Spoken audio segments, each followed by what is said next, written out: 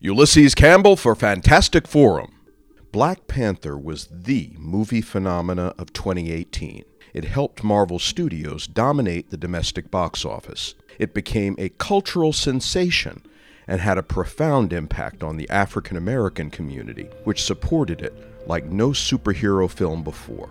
And it was like no other Marvel movie, as it featured not only a predominantly black cast, but also blacks behind the camera.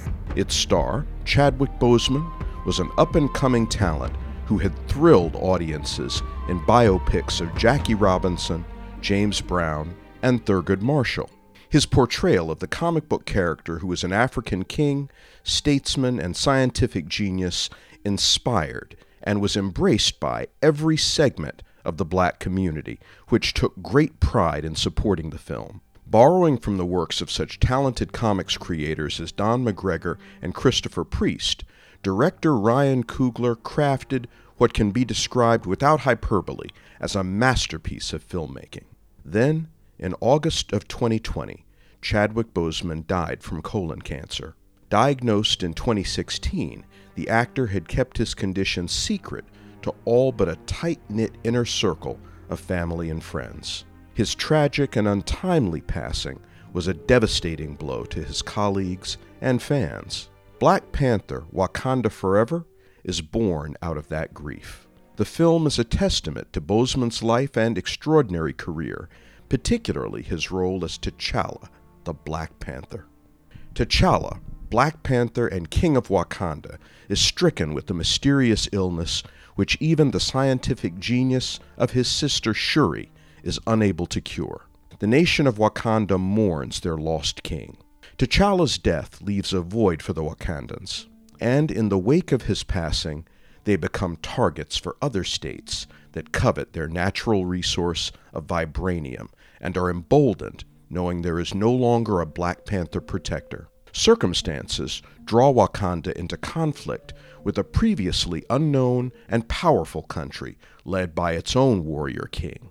Can Wakanda find a path through their grief and pain in time to defend itself against this new threat? Wakanda Forever is, for the most part, a well-made movie. In their grief, the filmmakers have sought catharsis through the production of this picture. I've been a proponent for recasting the lead role, but having seen Wakanda Forever, I understand that was never an option for Ryan Coogler and the cast. The impact of Chadwick Boseman's death was too profound for them to attempt anything other than a tribute. And Wakanda Forever is likely better than the sequel planned before Boseman's illness surfaced. The film is about grief and the process of grieving. It presents the various stages of grief and addresses their impact on the characters in tangible and believable ways. It also makes some interesting statements about colonialism and colonization, although these are ultimately secondary. The cast is excellent. Reprising their roles from Black Panther are Letitia Wright, Angela Bassett, Denai Guerrera, Lupita Nyong'o, Winston Duke, Florence Kasumba, and Martin Freeman. Joining the cast are Tenoch Huerta, Dominique Thorne, Mabel Cadena, Michaela Cole, and Alex Livinali. Letitia Wright steps up as star in her role as Shuri. Her grief and anger are at the center of this picture. Angela Bassett's role also expanded. And Dominique Thorne stood out for me. The young actress has just completed work on the Disney Plus original series Ironheart, where audiences will see more of her Riri Williams character. I don't know of another Hollywood picture in which so many great African American actresses get the opportunity to shine. And Tenoch Huerta does a great turn as one of Marvel's earliest characters from the golden age of comics, Namor, the Submariner. I think audiences will respond positively to Wakanda Forever. Marvel movies have seen certain performers inexorably associated with the characters they portray. I think this is especially the case with Chadwick Boseman. And given the sensation Black Panther generated in the African American community, there are a great many who need the healing this film will provide. It is a wonderful tribute to Boseman. Coogler and co-writer Joe Robert Cole have crafted a story that will tie up some loose ends and that the audience will find satisfying and entertaining. Even contrarians will appreciate the commitment to honoring Boseman while advancing a taut and exciting MCU tale.